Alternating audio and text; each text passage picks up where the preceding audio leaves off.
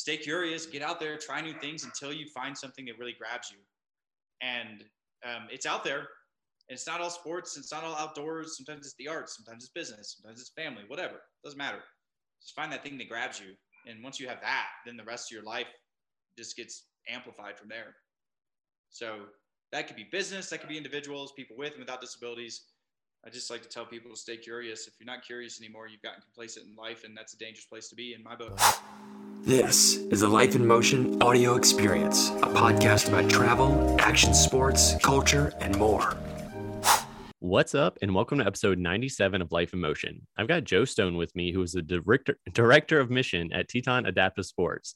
Their mission is to promote, support, and develop outdoor sports and recreation for people with disabilities. I'm excited to learn how they're doing this and why it's so important to make the outdoors accessible for everyone. Joe, thank you for being on the show today. It's my pleasure. Thanks for having me. Yes. I'm excited to learn more about what you all do at Teton Adaptive Sports, and looking at your social profile as well. It seems like you're into some pretty awesome things as well. So before we get into that, let's start with kind of your background story, your origin story. Kind of where you grew up. Kind of the path that you've taken to kind of get where you are today. Yeah, well, my story starts by growing up in Minneapolis. I moved around a lot before then, but I ended up landing in Minneapolis with my family when I was about 10 years old. And from there, that's where I grew up. That's where I developed, my kind of long-term friendships, and also started, the growth process of learning what it is I want to do in my life. And that was steered in the direction of the outdoors, thanks to my parents for making sure to take time to get my sisters and I up to northern Minnesota to go camping. I used to hunt and fish a lot with my dad. We spent a lot of time in the outdoors. It's land of 10,000 lakes. So if you're not really fishing, I'm not sure what you're doing in Minnesota. And so, yeah, that was kind of like my younger years, but we grew up in a suburb just south of Minneapolis. And within that was a little bit different of an environment versus northern Minnesota that had more open space and more wilderness areas. And so I started exploring the concrete jungle on rollerblades. So this is back in the day when rollerblading was a lot more popular than it is today in terms of like doing tricks on handrails and going to skate parks and that sort of thing. So rollerblading became my first love in the outdoors, really, like my first really big passion. And that really guided me for about 10 or 12 years of trying to progress and get better within that and skate as much as possible. And led me down a road that was really interesting and really fun and really cool, and met a bunch of really amazing people and really opened my mind to what life is like with having passions. Yeah. And how great it is to have a passion for something in life. So from there, like I kind of hit a point when I was in my early 20s where, the injuries were stacking up, and I was recognizing that at that point in my life, like it's probably not realistic for me to, become the pro rollerblader that I always was hoping to be. But within that kind of opened up this opportunity to find something new. So skating was still a part of my life, but it was no longer the main thing I was doing. I started getting really curious about trying other things. So got back into more of the outdoors side of things, started backpacking, camping, started going to the Boundary Waters with friends. And just started trying a whole bunch of new things, which eventually led to really I was searching for a new passion, which is hard to find. And so I was staying as curious as possible to try new things. And I kind of dialed in on that I wanted to become a base jumper. Okay. And base jumping takes something that has a lot of practice and training that goes on beforehand through skydiving. So I looked up the local skydiving outfit in Minnesota and started jumping with them and making my way towards that. And after a couple years of doing that and a few trips that were in the mountains, especially one up in Alaska, that steered me in a direction to want to actually move out west and be in the mountains. So I was about 23 years old and quit my job and loaded up my truck and moved everything out to Montana. And so I didn't have a place to live. I didn't have a job. I didn't know anybody in the town. And it was truly me just trying to explore a whole new area and take my outdoor adventure life that I was discovering and bring it to the mountains. And I'll take a break there and see if you got any questions within that. But That's like the quick and dirty of the early stages of life that led me to kind of the beginning of where I'm at now. Yeah, for sure. One, it's not really a question, but I like how you described kind of the rollerblading aspect of it as like that was your take of like getting your first like real a taste of like getting serious about the outdoors, which I think is great because a lot of people don't, I feel like don't kind of see those two things as one, if that makes sense. And I say that as an example, I grew up riding BMX bikes and that kind of stuff, but that was sort of my outdoor activity, even though you're not, in the woods per se. I guess you are with some cases with BMX, but everything like that. So I just think that was an interesting thing that you described it that way, because I totally agree. But so kind of, obviously you had that passion growing up with that, and then kind of got more into the outdoors part of it. And then, I mean, that's pretty, crazy for some people, just be like, hey, you know what? I'm just going to pack up everything and I'm going to head out west. And it sounds like you sort of, you didn't really know anybody there at that time. So, and Montana, if I can speak, was the spot. What made you choose that? Was it more like I'm just going to pick a place on the map that sounds good, or maybe I visited it once, or what I guess what was it about Montana that kind of drew you there? Yeah, it was it was terrifying. So the idea of not being scary, that's one thing I really like people to know. Like even with the activities and sports and stuff that I do now, but it's like I'm scared when I do stuff. I'm not like invincible, or I'm not like this fearless person. So moving to Montana at 23, not knowing anyone, never having made that big of a move, especially to a place where I didn't really know anybody or have a job, or there was so many uncertainties. It was super scary, but I knew that it was kind of one of those like I'm going to regret not doing this. So I can always move back if things aren't working out. I can always go back to what I know, which was kind of how I looked at it. The way I found Missoula, Montana, so there's a lot of places out west that you can move. And if you start researching it, it's overwhelming especially when you've never been to most of the places. And I had a boss at the restaurant that I worked at as a bartender and server at a restaurant. And my boss had spent his whole life visiting Missoula and Whitefish, Montana, because that's where his grandparents lived. And so his whole childhood growing up, and then his adult life making trips out there on his own, he spent summers out in those areas. And he was like, dude, you should look into Montana. You should look into Missoula specifically. I think you'd really like it. And so I went online and researched the area, and it had fly fishing, which I cared about. It had skydiving not too far away, which I cared about. Plenty of options for backpacking. Mountain biking was something that I wanted to get into. I was a road biker at the time, just again, living in the concrete jungle. That's, the pavement was easier to find than dirt trails.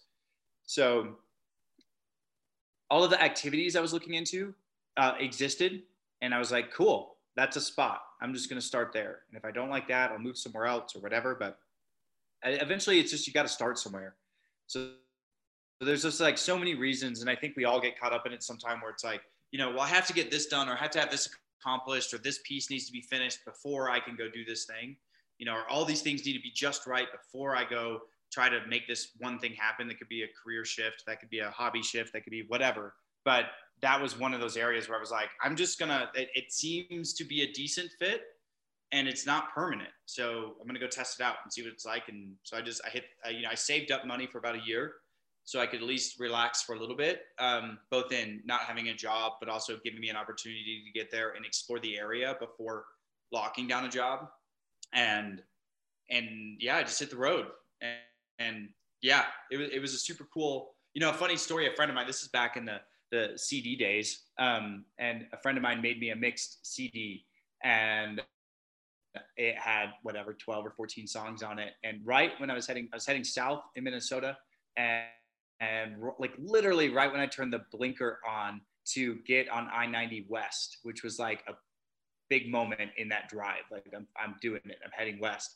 This song came on that he had put on that was whatever 10 tracks into it or something. And the first line was, it was like, I'm heading out west. I was like, whoa, that is weird. Okay, this must be right, because that's lining up for some reason. Yeah. And so that was I really just jumped into it, and I was terrified. I didn't know what I was doing. I had no idea what I was going to do. at this point, I didn't really even know how to travel like out of my truck and just try to do it as cheaply as possible. So I was learning every minute. I was learning something new. That's awesome. And that's really funny about the story there with the song. It was obviously meant to be. Yeah. So once you got out there, you mentioned it had some activities obviously that you were already doing or interested in, and some other ones that you kind of wanted to add to your list. So like making that transition from, the concrete jungle to some place where all that stuff was around you. What was that like? What was the community like, kind of bringing you in kind of as you took that transition period of, getting acclimated out there? It was something that it was challenging at times, but it was all really exciting at the same time. So, I showed up there and I had never even, so I looked into, I did this on purpose. I looked into the recreation around Missoula, but I never looked into the town. I never saw any pictures of the town. And I kind of made a point to I don't really want to know what it looks like until I get there. And that was just for whatever reason, just to make it a little bit more exciting for myself. And so when I showed up, it was like, oh, this is Missoula. I remember Missoula in 20 miles, Missoula in 7 miles, Missoula, next 3 exits. And I was like, whoa, I'm here, So I got in there and I took the first exit into Missoula, and I ended up finding this parking lot that was for there's a mountain there that has M on it, and it's got a trail that you can hike up that goes to the M. And I ended up just randomly finding this parking lot and went in there, and I was like, cool. And so I hiked up the trail and I had this beautiful view looking over Missoula. And I was like, this is the town. All right. I got to make something happen here. And then I went down and I grabbed one of my bikes. I used to ride fixed gear bikes at the time. And so I grabbed my city bike, my fixie, and started cruising around and just started checking out the area. But it was a tough town to find a job because it's a small town. They were pretty old fashioned at the time. They didn't really like to hire guys as servers in restaurants, which was interesting. I found, that was a shift in mindset from what I was used to in Minneapolis. And everything I was doing before, I was like, it's pretty hard to find a bartending job or a serving job in this town. So I remember biking by this one fine dining restaurant. I saw this guy out there and he was opening up a nice bottle of wine, presenting it to the people, and then giving them the little the taster and then pouring glasses of wine. And I just saw the whole thing as I was biking by, and I was like, I don't want to do that anymore. I've been doing that for years. I want to get back to doing something that's a little bit more I guess my style. And so I opened up my toolbox to fix my bike one day, and I was like, I want to work out of this thing again. I want to use tools again. And so I ended up I was looking for an apartment, and one of the places was called Bitterroot Property Management. This is a month and a half into me living in Missoula, and I was living out of my truck. And anyway, so I went, it was a Friday, and I went and talked to this guy, Will. He was the owner of the business. And there was an apartment I wanted to look at, but I wasn't going to be able to see it till Monday. And he was like, well, where are you staying in the meantime? I was like, oh, I'm just sleeping in my truck or, going camping up in the woods or whatever. And he's like, here, I'll give you this note, put it on your dash. You can park in our parking lot behind here. Then in the morning, you have access to the coffee shop. You can use their bathroom, stuff like that. And then that way you don't have to worry about where you're sleeping or whatever. It's like, oh, no way. That's so nice of you. So I slept there. And that was really the first person that welcomed me into the community.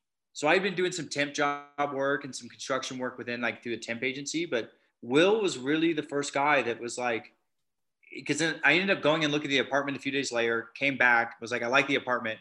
I want that apartment, a little studio. And he was like, well, how's the job hunt going? And I was like, that part's pretty non-existent. He's like, okay.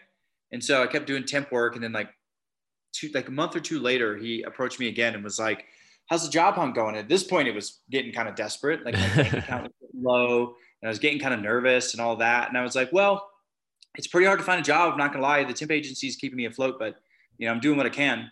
And he looked over at one of the other guys who worked in the office, and they kind of both nodded. And then he was like, well, you want a job here? And I was like, what, doing what? And he's like, well, do you know how to work with tools? And I was like, yeah. And he was like, you know how to fix holes in walls? And, can you help us clean up apartments to get them prepped and ready for new tenants? And, are you willing to do whatever it takes to you're going to come into some apartments that are really gross and dirty, and you're going to have to do some things that you've probably never done before that you probably don't want to do, but it'll get it ready for the next tenant. And I was like, Dude, I'll do whatever. Like, yeah. And so they were like, cool, you're hired. You want to start right now? And I was like, yeah, totally. And so they'll go to the department and start cleaning it. And I was like, sweet. And so that was the start to it. And, you know, I within that, I met the local rollerbladers in that town at a skate park.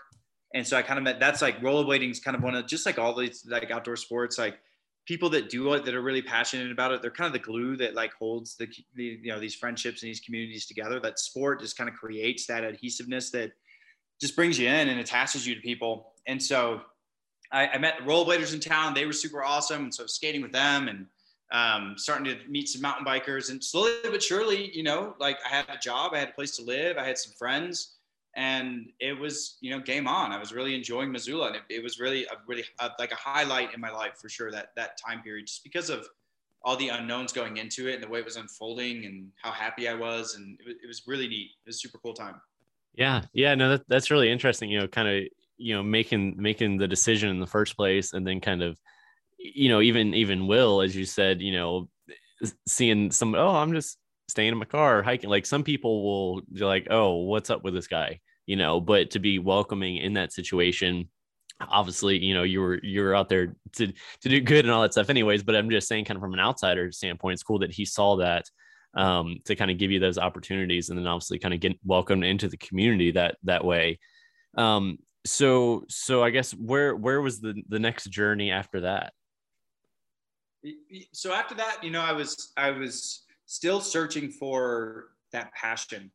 So that was the thing that was like really behind me, is I just wasn't super passionate about anything. Like, loved rollerblading, still love rollerblading. It was a huge part of my life. I still follow it today. Like, I know what's going on within that industry, but it was turned into just something I did on the side, and it didn't grab me like it did at one point in my life, because I kind of like, I set it a little bit to the side. I wasn't letting it, you know, guide me through everything like it was earlier in my life.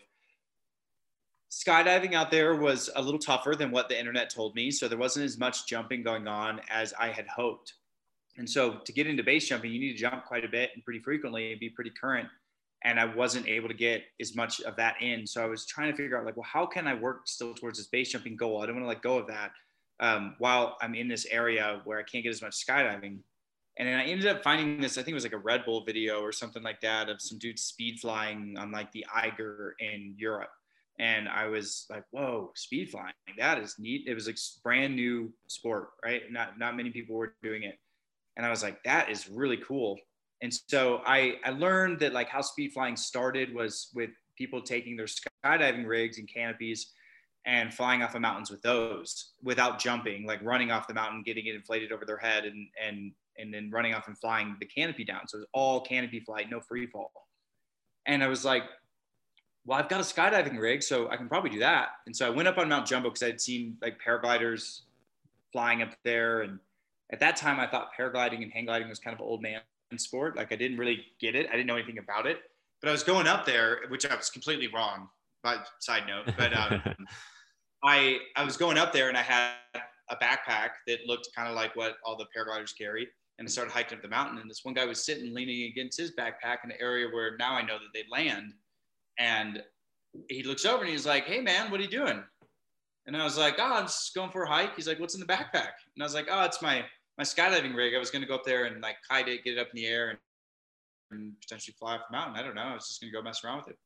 And he was like, why don't you come sit down for a minute? And, and so I sat down next to him and we started chatting, and he was like, so, you know, like, I don't think this is the approach you want to take, you know, just to go up there on your own and learn how to do it and try to teach yourself. He's like, I know a couple places where you can go to learn how to speed fly. This guy actually was he was the only other speed flyer in Missoula. There wasn't a lot of them out there in general. And he was like, I speed fly and all this, here's some people, here's some contacts. And he kind of helped. He was like the first person to help kind of steer me in a direction to actually learn properly. So I went out to Bozeman, Montana, learned how to speed fly from a guy, came back, started speed flying a ton, like 5 days a week, whenever the weather would allow. I was hiking 1,000-foot mountain 3 to 5 times a day, just trying to get in as many flights in the evenings or mornings as I possibly could. And yeah, I was hitting it pretty hard for about a month and a half. And then I started making a bad move, which was teach myself maneuvers, barrel rolls specifically, where you kind of almost do a flip over your canopy. And I made some mistakes after about a week of practicing that maneuver. and I collapsed part of my wing. I was flying alone that day. My lines got tangled up and I spiraled down and crashed pretty hard into the mountain. So before I go into like any of that, I had found my passion with speed flying, and I got pretty obsessed with it, and I got pretty addicted to it really quickly. And I was like, oh my gosh, it's back. This is that feeling I had of rollerblading. Like this was it, right? Like I found it. And so I was super pumped for about a month and a half. And then when I crashed, I don't remember any of that obviously, but it started a whole new journey of, you know, a C7 quadriplegic, being a wheelchair user full time and having to rediscover life all over again. And I felt, you know, looking back on it now, I feel really fortunate that I had that period of going from something I was very passionate about, which was rollerblading, to not having a passion and being like, I got to get that feeling back. And then knowing that I did get it back, it was achievable to have that feeling again. So then when I got injured again, not to make it like sound light or anything, but in the back of my mind, I was like, after some time, obviously, I was like, there's a way to have that feeling again. There's a way to be passionate about life again. I just got to search. I just got to stay curious. So the speed flying accident almost killed me. And I was in a coma for about a month, and induced coma. I had really bad lung problems from the damage I did to them. Laceration of my liver, broke 4 ribs, broke 8 vertebrae throughout my neck and back, and spinal cord damage at the C7 level. So I was diagnosed as a incomplete C7 quadriplegic, paralyzed from the chest down, no grip in my left hand, pretty good function in my right hand, but it's not full functioning, and then full function in my arms. So quadriplegia just means you have impairment in all 4 limbs. And that was how I was diagnosed. So I was on a whole new journey at that point to rediscovering life. Wow. Yeah, I mean, that's a unfortunate and terrifying experience as well. And so, and kind of to backtrack, you know, you mentioned, you know, you found the passion with rollerblading and kind of that lull right there. You know, you're looking for that again. You found it, and then obviously something like that happened, which, you know, changes the trajectory. So, and obviously you're back on, it seems like you're back on that trajectory now, but, you know, I guess immediately after that incident and stuff, what was it like? I guess what was the drive behind you, or kind of the switch that flipped kind of in your head, as far as, you know, I'm not going to let this hold me back from anything. I'm going to find the next way to find that passion and that same kind of drive that I had before. Like what kind of pulled you through that to not, you know, dwell and, you know, just kind of overthink it, if that makes sense? You know, the beginning of it all was not easy. That was definitely the darkest moments of my life. I woke up from the coma and like I was on a ventilator. I couldn't feed myself. I wasn't able to swallow food, because when I would swallow, I was swallowing into my lungs, not into my stomach. So I literally had to relearn from the very beginning. Like I had to relearn how to breathe. I had to relearn how to swallow. I then had to kind of learn. I was so weak that I couldn't really even use my arms in the beginning. Like I could a little bit, but not a lot. There was, you know, I went from about 165 pounds and really fit to 120 or 25 pounds. So I lost a lot of muscle. It was a challenging time, like to say the least. And so the early days was I gave up. I thought the rest of my life was going to be spent in a nursing home, 100% dependent on everyone around me. So the really early days were heavy, heavy guilt, especially because I was on a ventilator for about another month. So I couldn't really talk to people. And so a lot of this was internal, about how I got so excited about speed flying. I found that passion again. And then I just let it get the best of me. And I let the adrenaline and the excitement and the presentness within it all get the best of me. And I ended up making a series of really bad mistakes that ruined my life. And I thought I was going to be in a nursing home 100% dependent on everyone. So at that point, life was over. Like it was like mourning my death, but I was still alive, you know? So like crawling out of that was not, I mean, for me, it wasn't as long as it is for a lot of people. I got about 3.5 months into it, and I was still struggling. I was still in a very dark place. I was going through rehab and doing all that. I was still in the hospital, but I was just like, why? What's the point? You know, okay, cool. I'm lifting weights and building muscle. All right, cool. I can do a couple more things than I could, you know, a couple of weeks ago. But like, what's the point of all of this? Like, if this is my life, what's the point? And then I ended up watching a film called Murderball, which is about quadriplegic rugby.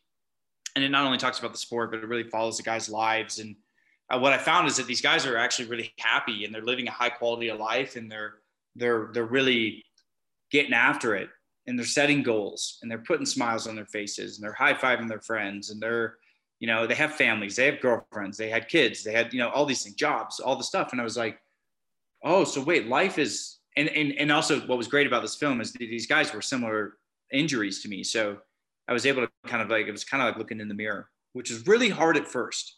So it was a neat transition. So, but to back up a hair, I spent all of my days leading up to seeing that film, watching the film, A River Runs Through It, which is in Missoula, Montana. And it's all about fly fishing, which was a big passion of mine. And I watched that film like 20 or 30 times. And it was like mourning this life that I used to have the whole time. It was like, I just could, for whatever reason, I just kept watching that film, and just like, it was like a way to say goodbye. And then I found Murderball, and it was the first time that I started looking forward.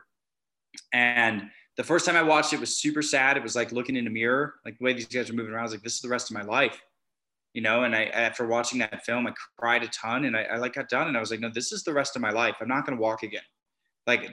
This is the rest of my life. So lots of tears, lots of like really hard night, probably the hardest night of my life, or easily the hardest night of my life. And then I woke up the next morning though, and I was like, it was like huge weight lifted off my chest. Because what had happened in that process without me really realizing was that I was accepting the situation. And once I accepted, like, this is the rest of my life, then I got to start looking forward. So I could start planning. I was like, okay, I'm getting stronger so I can do something. I don't know what that is, but I'm getting stronger for that. And then goals started getting set, within my PT and OT therapy and stuff like that. And I started, making my own meals at night, which was just taking leftovers and putting them in the microwave and throwing it on a plate, but I was doing it on my own. And I was staying up in my wheelchair longer. And then I started researching other things online, and I found a guy who used a wheelchair up in Canada who was paragliding, and started seeing mountain biking with these different adapted mountain bikes. And, I just started doing a lot of research. So kind of like the research I did to move out to Montana in the first place, I started digging into it in terms of trying to learn what life was going to look like. And there wasn't a ton online at that point. This is 2010. It was significantly different than the internet is now, but I found enough to realize there's something out there. And yeah, I mean, from that point forward, it was like, okay, the first goal was to be independent within a year. And I was told by a lot of people that was going to be, and all I mean by that is just basic cares: get up, get dressed and ready for the day. Like, not driving, not working, not any of that stuff yet, but just wanted to get my basic cares down. And I was told that was probably going to take 2 to 4 years. And so I chose not to listen to that. I ended up hitting that point in 7 months, which was, oh, wow. Which was, I still to this day, I'm like, I don't really know how I did that. Like, that was, it was a lot of work. It was all day, every day. I had to put my 100% focus into it.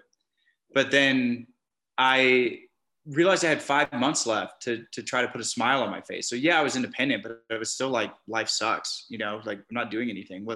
Life's over still. Yeah, I'm not in a nursing home. Okay, I can see that. Yeah, I'm going to live at home. Yeah, or like in my own home. I can see I'll be driving again. I can see that eventually I'll have a job again. Like, I could see that stuff in the future now, but none of it was like, there's nothing exciting about any of it. And then so I had 5 months, and I said, I'm going to set a goal like what I used to do back in the day. And that goal is going to be to try to put a smile on my face. So I found a hand cycle and decided I was going to use that hand cycle to climb the Going to the Sun Road up in Glacier National Park, which is a 50-mile road. And it has one section that climbs for 12 miles. It's about 2,500 feet of elevation that you have to climb up. And I was going to try to bike it one day before the 1-year anniversary of my accident. So by the time I got that hand cycle, I had 3 months to train. And in that 3 months, I learned a lot about myself. I learned a lot. Like, I can still get out and push myself physically.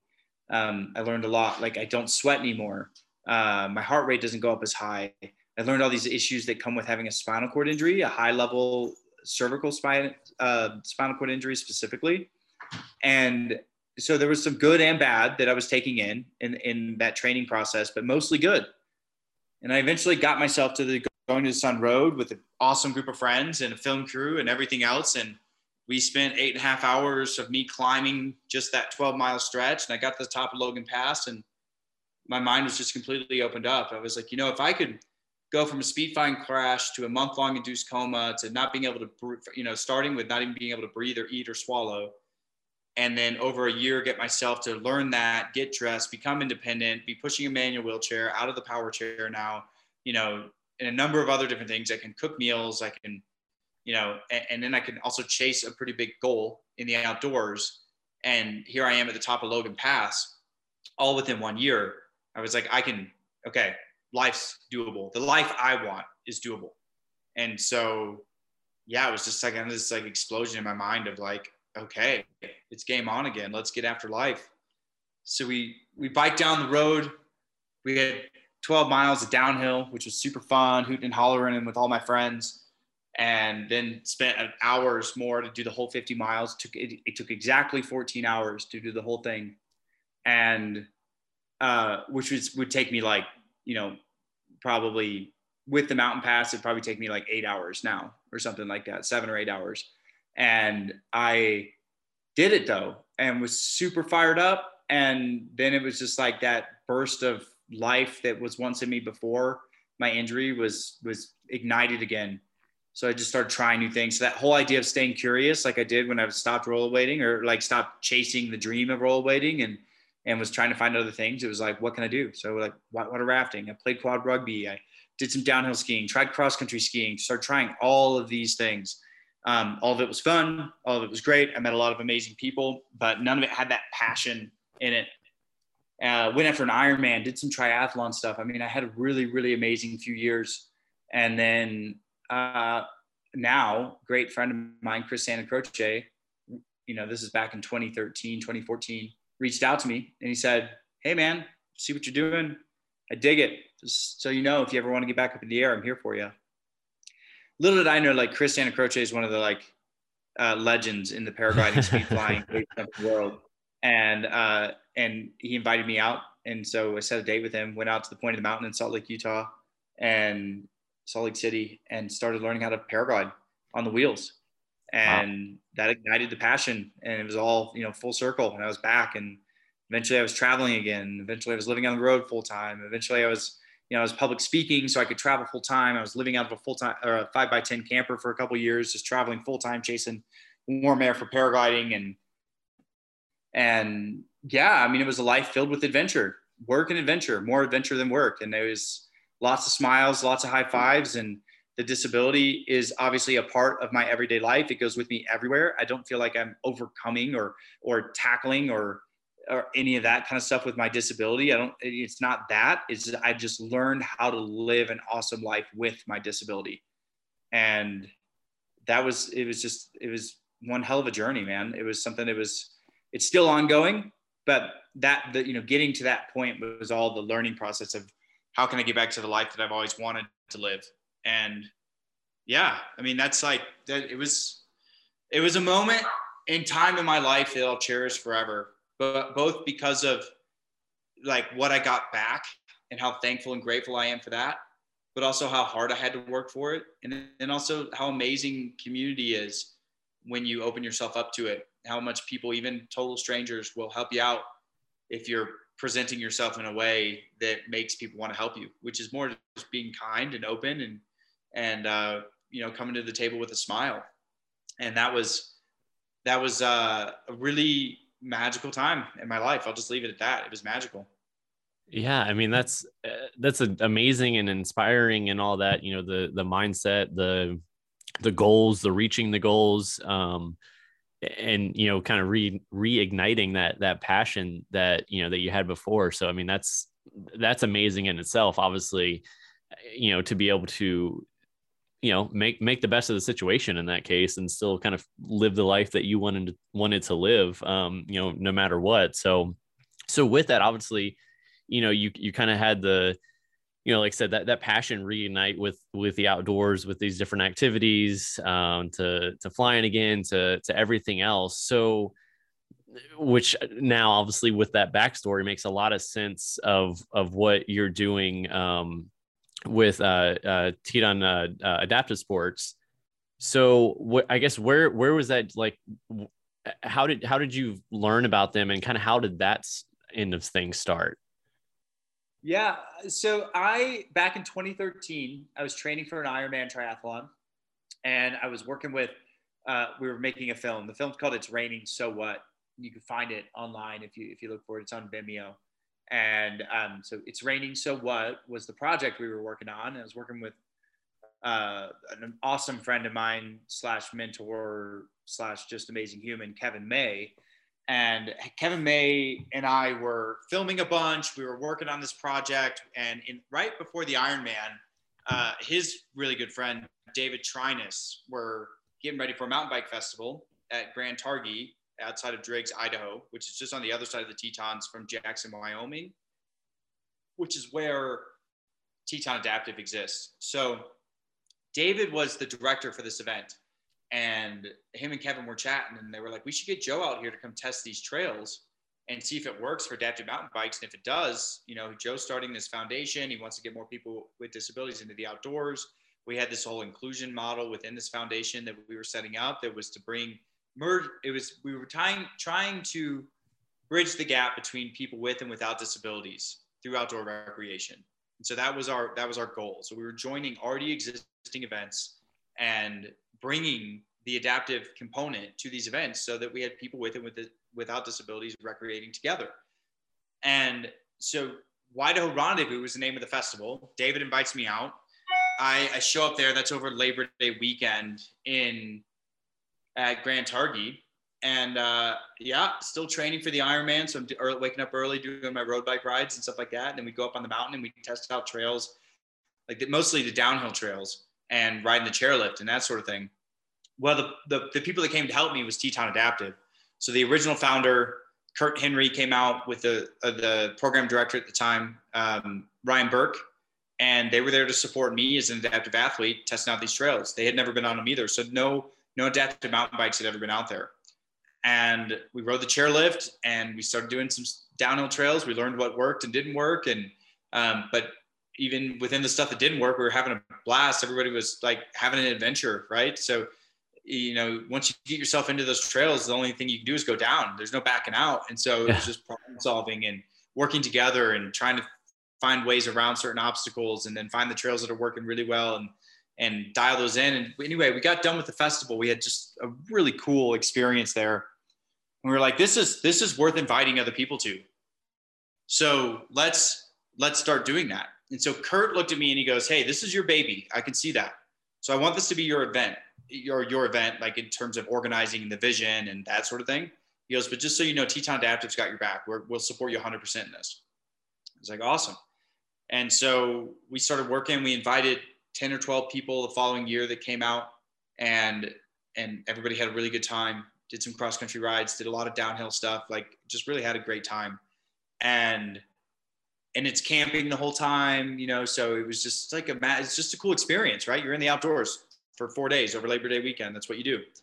And then it grew, and we got more partners, and we had other nonprofits out there that do adaptive mountain biking coming out and bringing their equipment and their volunteers. And before we knew it, after a few years of this partnership, it turned into the largest adaptive mountain bike gathering in the world. Wow. We had 30 plus athletes with disabilities showing up to a festival that hosts 600 other people without disabilities. All of us riding cross country trails, doing downhill rides, riding the chairlifts together, high-fiving, sharing meals, cheers and beers, and all of that. And it just was a really cool event. And so that became kind of my main thing that I was doing within the Joe Stone Foundation. I had some stuff that was going on with in Missoula and around Montana, paddleboard races and stuff, but those were all at that point organized well enough that I was able to step back and be like, you guys got this. I don't need to be there anymore. But Idaho was one that was I'm never letting go of Idaho. I'm always going to be there at Idaho. That is just a really special event that I don't want to just turn it loose to other organizations, which I did in the end, in the sense of all the organizing that goes on, but I was always going to be there to high five everybody and be a part of it. And so the relationship with Teton Adaptive, that's how it grew over the years. So to speed it up to where it is now with me working full-time as director of mission, and my girlfriend, Caitlin, got a physical therapy job in Jackson. This is right when COVID hit. And so I had lost all my speaking gigs. So my career was kind of done for a while, for the foreseeable future. And I was like, well, I'll help you move to Jackson, but I can't like rent a place. I'm living on the road full time. That works for not having a job. And so I don't have rent. I don't have anything. And so I was like, I'll help you move in. I'll hang out. I'll be, obviously we're still going to be together. We're going to date, but like, I got to figure out what my next moves are, because I don't have any work right now. And I actually got hired by Teton Adaptive to make their 15-year anniversary video. I did a little bit of video work on the side, more of a hobby than anything, not like a full-on career, but I know how to use cameras and do some editing. So I made them a 15-year anniversary video. And at the end of it, my now boss, Christy, the executive director, offered me a full-time position and said, this position's literally, I've created it for you to be here. She'd been trying to get me to move to Jackson and work full-time with Teton Adaptive for a few years, but she'd always call me like in February, and I'd be in California paragliding, and she'd be like, yeah, what's it gonna take to get you out here? And I'm like, how much snow you got? She's like, well, I got a 6-foot snowdrift out my door. I'm like, yeah, I'm sitting in 80 degrees on the coast. So I'm good. I'm gonna stick to doing what I'm doing. But since Caitlin was here, and I really wanted our relationship to continue moving forward, it would just all made sense. It was the right time, right place. And that was about 1.5 years, 2 years ago. And yeah, now I've been working full-time for Teton Adaptive ever since then. I guess full-time with Teton Adaptive for about 1.5 years now. And yeah, and so we got a cool mission, which is real similarly aligned to what I was doing with the Joe Stone Foundation, which is about inclusion. So we partner with already existing organizations and businesses to help them be able to also welcome in people with disabilities. So our model is we provide the training that the organization needs. We will provide equipment that they need to be able to properly support people with disabilities. And then we have scholarship funding for those that can't afford the activities, so that we're basically trying to break down all the barriers that might get in the way for people with disabilities and their friends and families to be able to go and enjoy these activities. So that's what we do around Jackson. And it's a really cool way and approach to be able to create more inclusion in the outdoor industry, which I feel like is kind of the final piece to bringing more inclusion is in the outdoors. I think we're doing pretty good. Obviously, room to grow in all aspects of the world, to grow, especially if you just focus on the United States. It's like, we need to do better in schools. We need to do better in the workplace. We need to be better at college campuses. We need to do better in our general communities and all that. But we've got a good start.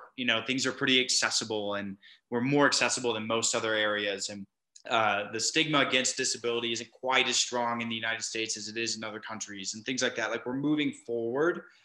And there's still a lot of work within all of those areas I just explained. It needs to be done, but it's good. It's the best it's ever been in all of time for people with disabilities.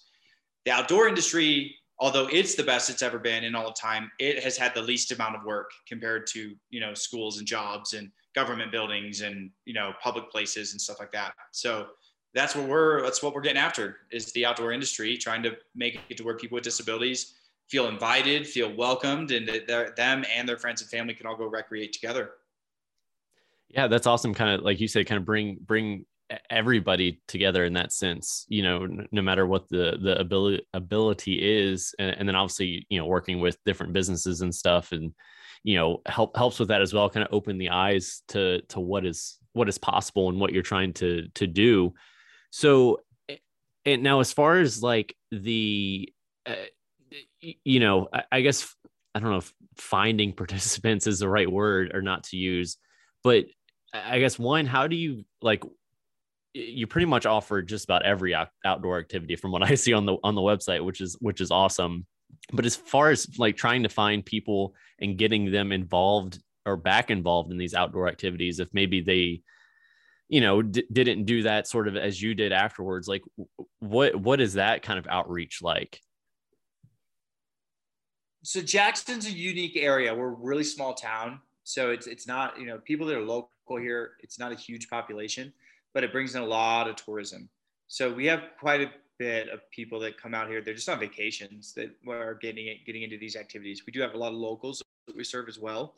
I think, like a big part to kind of answer exactly what you're talking about, like I spend a lot of time as a peer mentor with people. And that's not just for people with spinal cord injuries. It's really just people with disabilities that are looking to make some steps to improve the quality of their life, especially if they're trying to get into the outdoors. So often it ends up being conversations with people who are newly injured with spinal cord injuries and things like that. But like I said, it stretches much further beyond that. So there's a lot of outreach that goes on where I'm communicating with people to try to help them out to find avenues. Some of that's coming to Jackson to enjoy some of the stuff we're able to do and try the different bikes that we have and try different activities to search for that passion for themselves for life again. And some of that's just steering them in the right directions, because they could live in Southern California, or they could live in North Carolina or wherever. So obviously I can't, we're not getting together face to face, but we can, I can help steer them in some directions in their areas that can help them with that. So there's a lot of one-on-one conversations that go on to try to help people have a better understanding of how they can get into the outdoors and find those opportunities of whatever it is they're looking for. And then there's the stuff we're doing in town that, we have awareness days that we do, where we have a couple different awareness days for mountain biking and for paddling and for paragliding and, other forms of recreation, where we're just inviting everybody out that are local or traveling in the area to come out and just try the gear, see what it's all about, and get on some trails and see, if they've never, so we end up getting people that are never evers, they've never done any of it, to people that are pretty savvy and they're more or less the pros of the industries, and they're out there just, to have a good time as well. And Idaho is a good example of that. That brings in people from all over, and it brings in all skill levels. So we've got the never evers, where we're putting them on a hand cycle for the first time and really got to teach them from the start, to some of the best in the country that are, out. They just want to come because it's a good, rad group of people, and they can go out and they can, get as gnarly as they want on the trails and be with a lot of other people that are playing the same game. So Idaho is a great example of like an event that is welcoming people to be able to come and explore that. Because what's cool about Idaho is it's not just mountain biking, it's camping, and it's putting yourself in the public's eye again. And if you haven't done that since your disability became a part of your life. And so there's more elements to it than just getting on a bike again that help increase the quality of someone's life. So yeah, we host different events, partnering with all of our partners that we have around Jackson, that not only have the adaptive equipment and staff and volunteers and everybody that we need to be able to support individuals coming out to get out and try it so they feel supported, but we're actually physically inviting them as well, which I think is something that doesn't happen very often in the outdoor industry. So we're trying to create this culture where people with disabilities feel not only welcome, but invited to participate in different activities. And then once they're at these events, we let them know, like, hey, you can come mountain biking anytime you want. And we have scholarship funding if you can't do that, if you can't afford it. So let's sign up. Let's get you 4 days of lessons on the mountain, or let's get you up in the air paragliding next week, or whatever it is. And try to get people to like put their names on pieces of paper and commit to doing things. And then, it blossoms from there. That's awesome. And giving them that inspiration and kind of that hand, to welcome them in and show them what's possible. And it sounds like, you mentioned, a scholarship type program or whatnot for individuals that might not be able to afford it. And it also sounds like, the adaptive equipment, bikes or what have you, are provided by you all as well, from what I understood, at least there. So I guess that was also another level of kind of breaking down a barrier to entry to kind of getting back into that lifestyle, right? Yeah. So we like to say we fill gaps. So where we see gaps in the industry that creates a spot where a person with a disability is not able to get involved, we're just trying to fill that. And the three areas that we've identified is the gear, because it's really expensive. So it's hard for a business to purchase a $20,000 trike to, provide to people to use. They're small business as well. They're just trying to survive. Like $20,000 is a big hit, So we can get grant funding as a nonprofit, and we can get donors to help us out with equipment and stuff like that, so that we can provide that to businesses. We have some of it in-house as well. So depending on the situation, we do some stuff in-house and some stuff is through our partners. The training is a big part. So individuals without disabilities who have never really spent any time around people with disabilities are a little nervous. And I understand that, because I was there once too. And so we just go in and we try to explain to them what are some good ways to, support people with disabilities, and proper language to use, and just kind of break down how normal it really is to communicate with people with disabilities, and make the companies and their staff feel confident and comfortable now working with, communicating with, and problem solving with people with disabilities. And then the final piece to that is people with disabilities, whether or not they have the funding. Living with a disability is a really expensive lifestyle to live. And so it comes with so much more than living without a disability. So we recognize that. And so not everybody can afford to go and do all these activities. And we want to help that as well. Because, you look at something like paragliding, it's like $400 to fly off of Jacksonville Mountain Resort and to do a tandem, which is a lot of money. And so we want to make sure that everyone has the option for that. So we help pay for that. And some people pay for it. About half of the people last summer paid for it on their own, and about half of them didn't have the funding, and we paid for them. And the cool thing about that is paragliding, although it's a one-time experience, you land and it's over and it's done. And unless you're going to go learn to fly with Project Airtime like I did, like it's usually not, people don't just do tandems every weekend because it's just too expensive. And but even though it's a once in a lifetime thing for the most part, that energy that's harnessed from something that magical, that like crazy of an experience, and paragliding is just unlike anything else. You pull fabric out of a backpack, you lay it out of the mountain, and you somehow are able to fly off of the mountain. It just doesn't really make sense, and we get to do it. So we're super lucky there. But people harness that energy, and I've seen it time and time again where people take that energy from that experience and they apply that to the rest of their life. And I'll get emails from people every now and again, like years later, and they'll be like, dude, I just want to let you know, like ever since that experience, this is now what I'm doing. Like I got home and realized, whoa, I can do more. I should do more. I can work again. I can, whatever it might be. I can get healthier. I can eat healthier, start exercising, like whatever it is, doesn't matter. But though I've had a number of people reach out and say, this made me realize I can do more in my life. And then the quality of their life went up since that experience. And that's really what we're after. That all of it, like riding bikes is fun, paragliding's fun, getting on the rivers is fun. All of that stuff is fun, but really underneath it all, it's about raising the quality of life. And I think people with disabilities are pretty darn good at harnessing that energy and doing that, but they need to be invited to the opportunity to grab that energy and go, because it hasn't really been a thing in the past to be invited to that. And that's what we're trying to do. Yeah, that totally makes sense. And I like what you said. You fill the gaps and that kind of stuff. And the overall goal, like you said too, is to improve the overall quality of life. And then those kind of activities are the tools to do that and kind of ripple out to the other aspects of their life, which is awesome as well. And I know you just mentioned a couple, emails and stuff that you get often and stuff as far as the impact that you're having. Is there any like specific story or something with someone else who's maybe new to it or anything like that really just stood out above the rest or anything like that? Man, there's a long list of them. And I'm not a big fan of comparing them, but I think one that always has stood out to me, which is funny because I just texted them, husband and wife that I haven't chatted with in a number, probably a couple of years, but so I won't name any names, but this gentleman has a spinal cord injury and he's on a ventilator full time. And he came out, this is before I worked at Teton Adaptive, but he came out to fly at Project Airtime. But I don't remember how I got in touch, but they reached out and said, hey, we'd love to travel out. They live out in the Southeast and they'd love to travel out and try to paraglide. And they're wondering like, hey, I'm on a ventilator full time. Is that doable? So I reached out to Chris and I was like, hey man, here's a new one for us. Think you're into flying someone who's on a vent 24/7. And Chris is he's one of the coolest humans out there. And so he was like, absolutely, we'll figure it out. Have them come out. The only way we can figure it out is if they come out. And so I was like, okay. So I give them the thumbs up. They travel all the way out and it ended up going really well. And I think he got like 3 flights with Chris. His whole family went flying.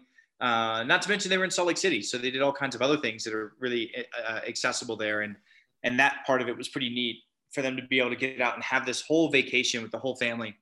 And they were just blown away. And they really shared with me throughout the 5 days I was sharing with them about how hard it is for somebody at that level of injury on a ventilator full time. There's almost no opportunities out there. And so for fun, right? And so I was just like kind of heartbroken for one, because that just sucks. And I was so close to being in that situation. And so I could relate in some way, like can't truly relate because I'm not in it, but it's like I was on a ventilator for a while. I did have a fear and was told I may not ever get off the ventilator. Like I had those fears. I just was lucky enough to where it didn't like stick around. But so to some degree I could relate, but I was just kind of heartbroken by the fact that that's a thing. But I was also really grateful that I was able to facilitate a little bit of trying to help them get to be able to do these opportunities, take advantage of these opportunities. Now, I'm not the one doing the flying. I'm not the one doing all of that, but just to be able to be there and just know I played a role, no matter how big or small, like that was what was really cool to me. So that was a fun experience for all of us. There was some tears of joy and sadness within all of it. I really got to know this couple and their family really well over that 5 days. And then it was like a year or two later, I reached out just to see how they were doing. And yeah, he was telling me, he's like, like I'm eating healthier now. I'm doing more with work. And he just started really expressing how that really increased his motivation to want to do better, and knowing that he could do better. And he wasn't just stuck in this like gray area of like being able to do a little, but not a lot. Like now he's doing a lot. And that was really cool to me, because it was just one of those, it was just a really unique experience, because I really got to share time with them. So sometimes it's helping somebody and it's just one email and all they needed was some advice or a resource. Sometimes it's a series of phone calls, and then every now and again, it's like I get really lucky and I get to share some real time with people.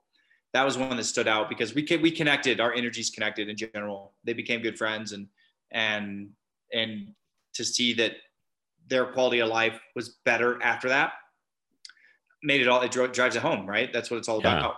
And so that's, that, I guess that'd be one story that I'm pretty grateful to have been able to be a part of. And yeah, it's funny. I thought of them yesterday and was like, man, it's been a while. I wonder what they're up to. And I texted them, how are you guys doing? We're going to FaceTime here sooner than later. So, that'd be one of them. But that's one of many. It's been doing this for about a decade. And so, there's some cool stories out there that like I said, I'm just grateful to be a part of it.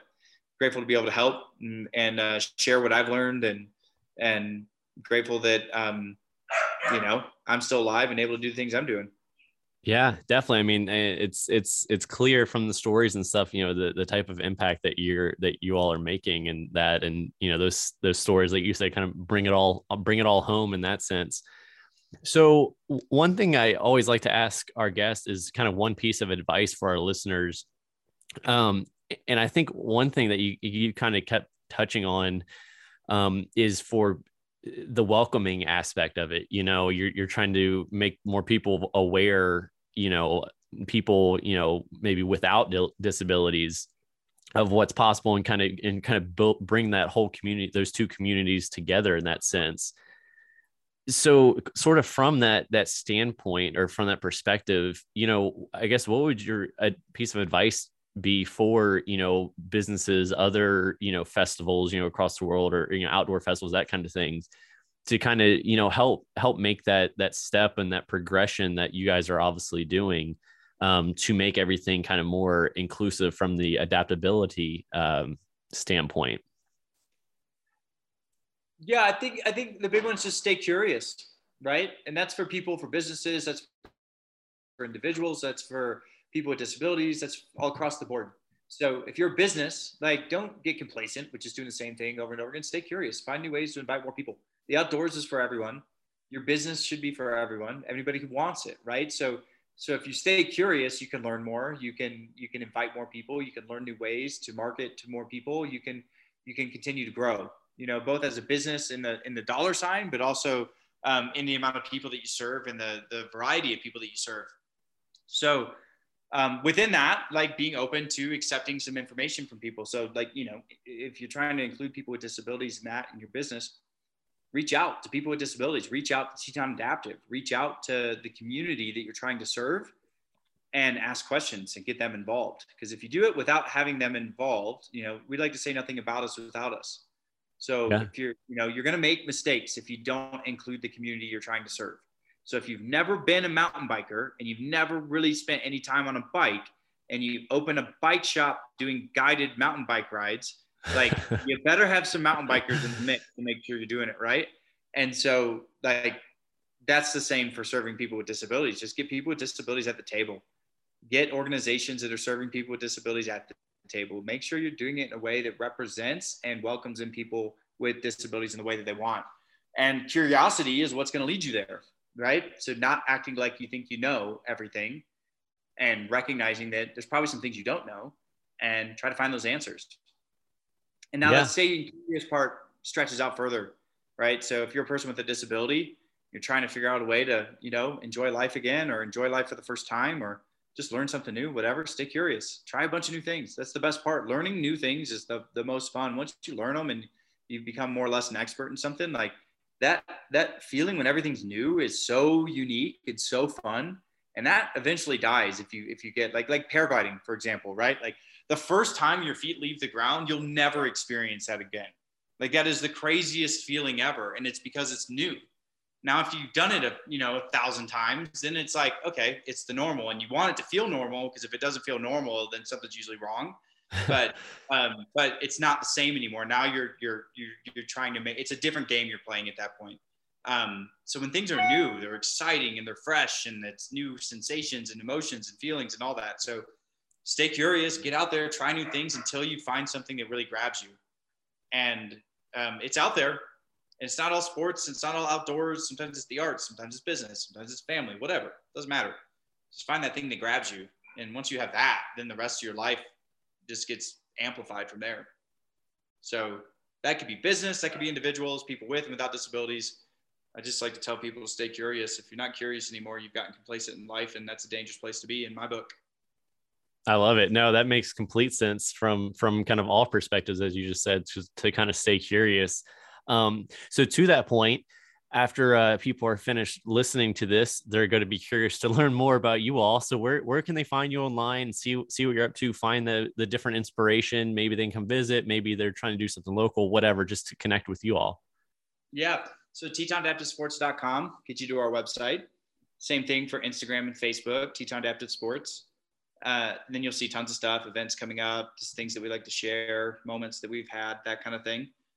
If you want to reach out to me personally, my Instagram is @BeatJoeStone, and it's the same thing for Facebook, Joe Stone. You can look me up on there. I've got a public page and a private just friends page or whatever, but welcome everybody into all of that.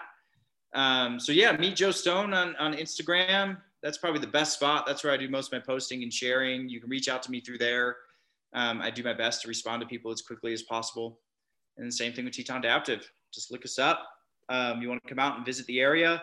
Our website has tons of information on what kind of options you have in the area to do that are totally inclusive and adaptive friendly. And if you got questions beyond that, just give us a call, shoot us an email, shoot us a message over social media. There's a bunch of different ways to get a hold of us, and we do our best to respond to all of them. So that'd be how you get a hold of us. Yeah. Awesome. Well, everyone, definitely make sure you check them out and see what they're up to, get some inspiration, learn more about everything, and to echo, stay curious with that. But anyways, I appreciate you taking the time to, kind of share your story, the progression of that journey, and then how it's, kind of come full circle in a way is, you impacting others kind of, from the adaptive side of things, and even people that, aren't on that side of the perspective. But anyways, with that being said, I appreciate it again, and I wish you the best of luck for the coming year. Thanks a lot. I really appreciate you taking the time to learn a little bit about what we're doing and giving me this platform to share it. And I love how you thanks for listening. And hey, if you made it this far and like what you've heard, go ahead and hit that subscribe button and let your friends know about Life in Motion. Until next time.